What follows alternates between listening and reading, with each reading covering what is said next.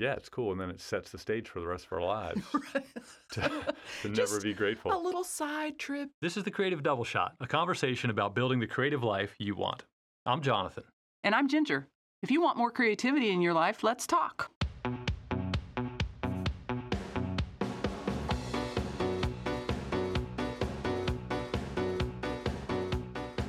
Hello, and welcome to another episode of the Creative Double Shot. Welcome.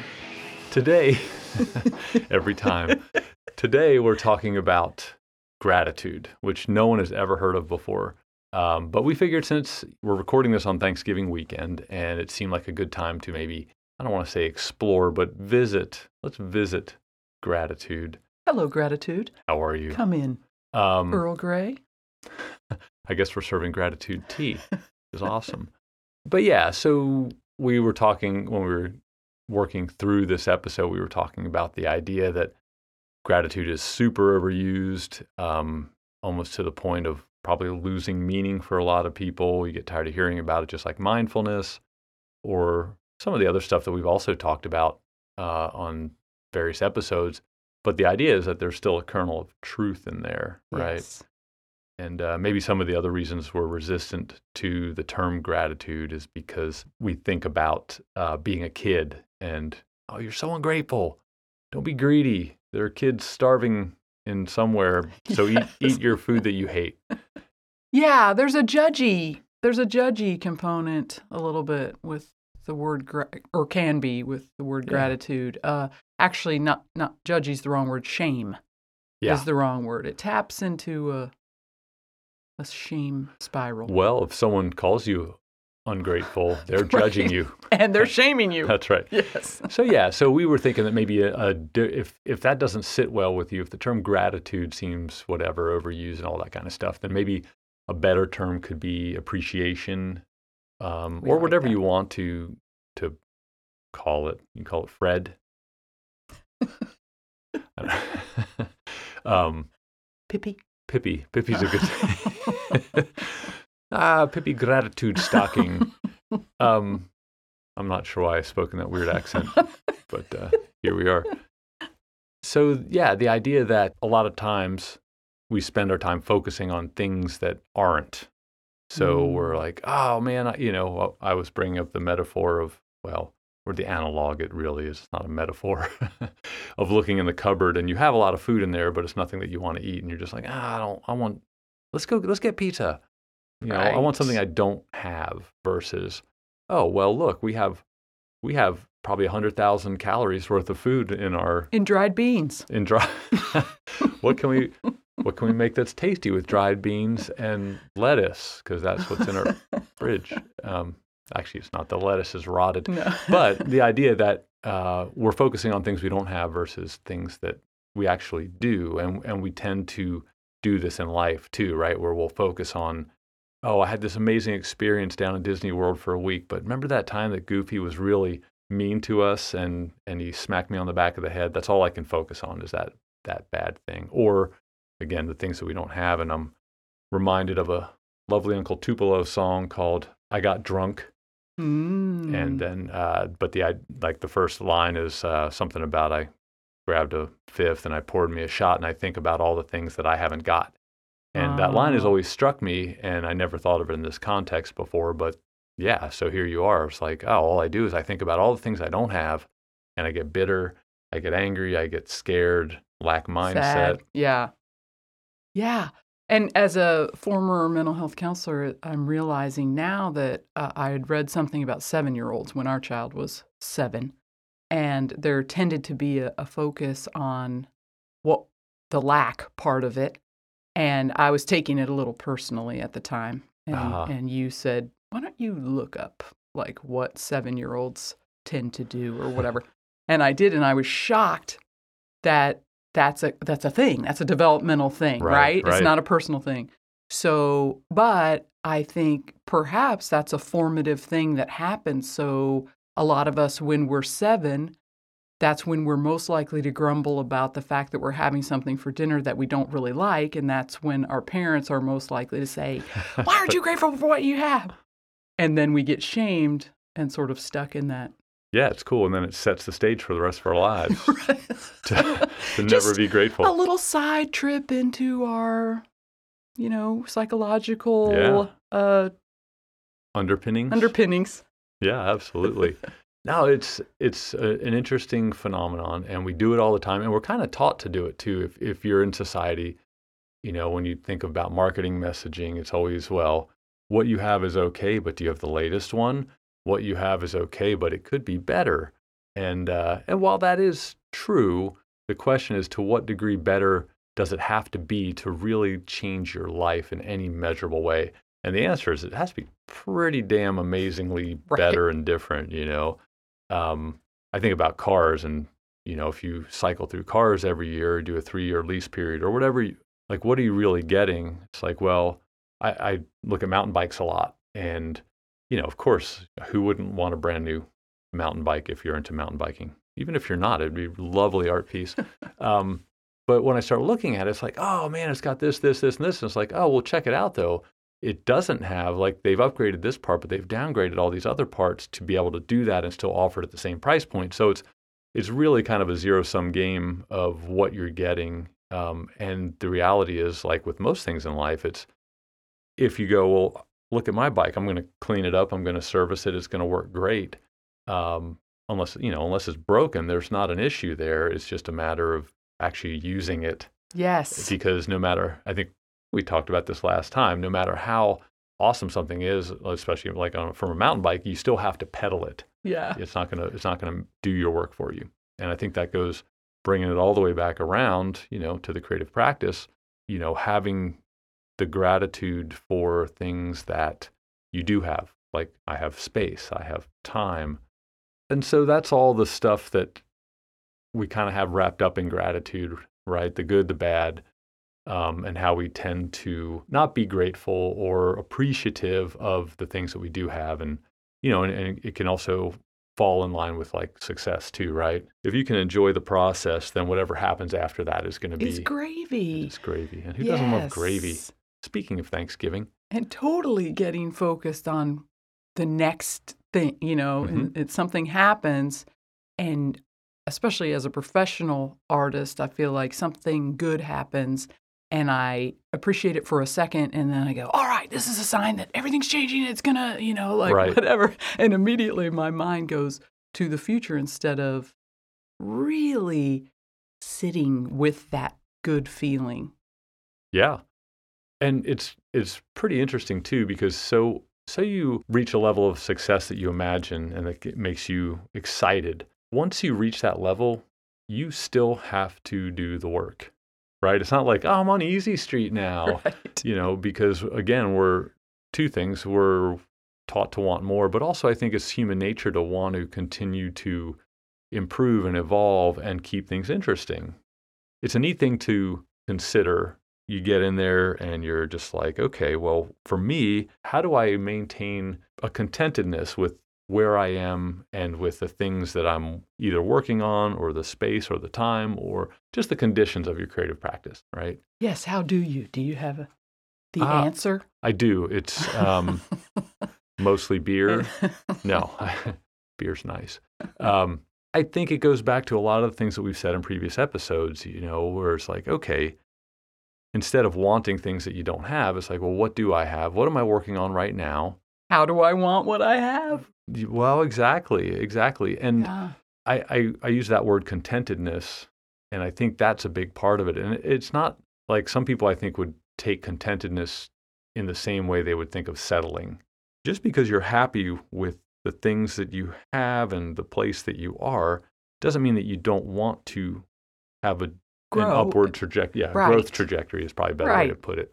But what it means is that you get to stop wanting, you get to stop worrying about the stuff that's in the future, or that, well, it's in the future for the most part, because if you don't have something, you hope to get it. So that's in the future, whether it's success, material goods, or whatever. And you get to focus on your work at the moment. And the job is, okay, well, how do I enjoy the work at the moment? And I think some of the things that I lean on in my practice, what was the thing that got me excited in the first place? All that stuff. So that's a big one. And I think the other one is what I'm doing right now, so I'm concepting a new novel.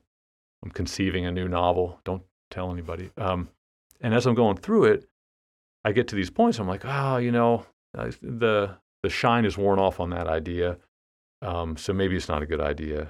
And it's like, I have to remind myself that that's part of the process. It's okay to not be super stoked on it all the time, but the way to get excited again about it is the idea of digging back in and working through concepts. And really, like, the doing of the work is what lets that stuff come out. For me, a lot of times it's world building. If I'm not sure of a character's motivation, then I'll turn back to the world building and flesh that out more, because a lot of times that reveals clues about what kind of pressures might be on a character, what kind of goals they might have, what kinds of things, whether they want to stop something or make something happen. And it's really cool because it's actually this positive feedback loop. Work on the world building, work on the characters, work on the characters, work on the world building. And it kind of, and being okay with it not, I realized how long it took me to get to my last novel, my current novel, but to get to the point where I really felt super rock solid about the concept and the characters and all. And literally it was probably well over a year. And so what I'm trying to do now to be content is to like go, oh, this is part of the process and it's fun. And it really actually is fun because I can draw inspiration from a lot of different sources.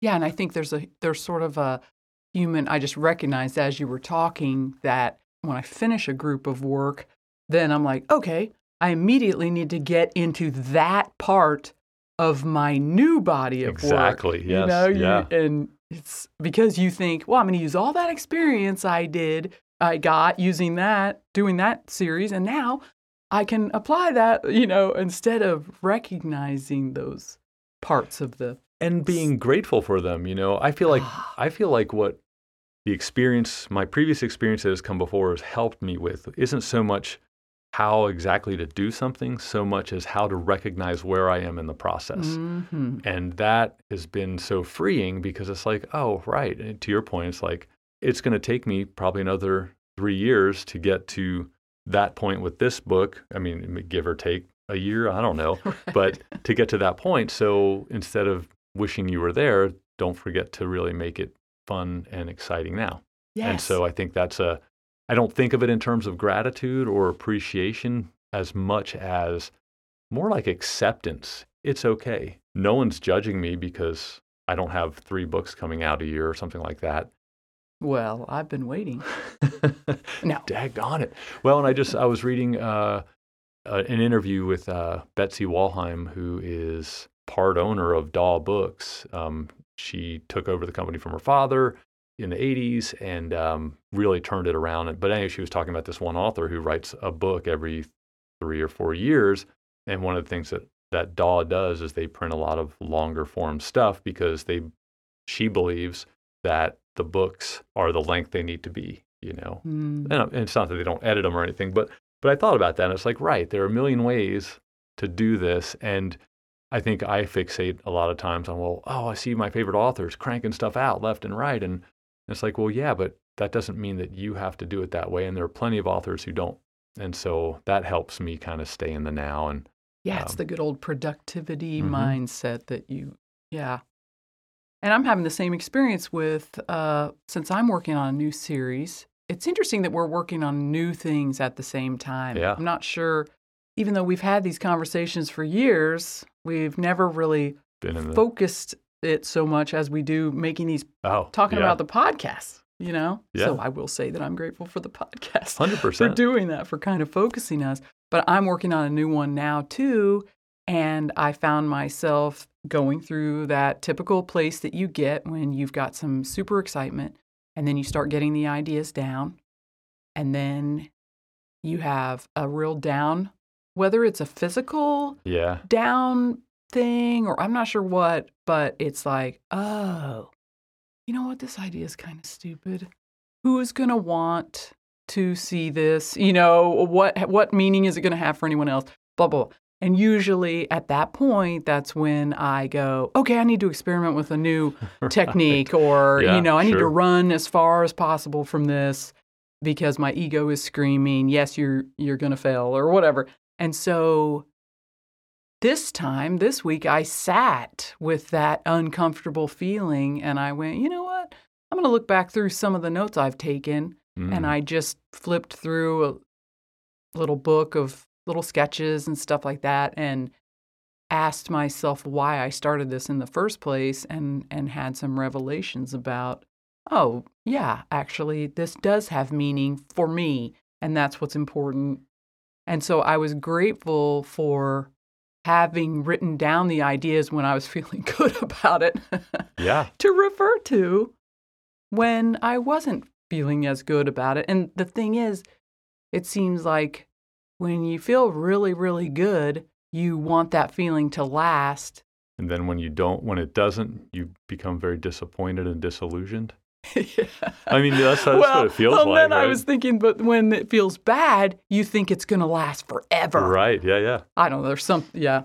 No, that is the thing you want to last forever doesn't, and the thing you don't like, you're afraid is going to last forever. Yes. Right? And so it's and weird. Both of them come back to if you just were experiencing and accepting in the moment, you would have everything you need. But that's such a practice.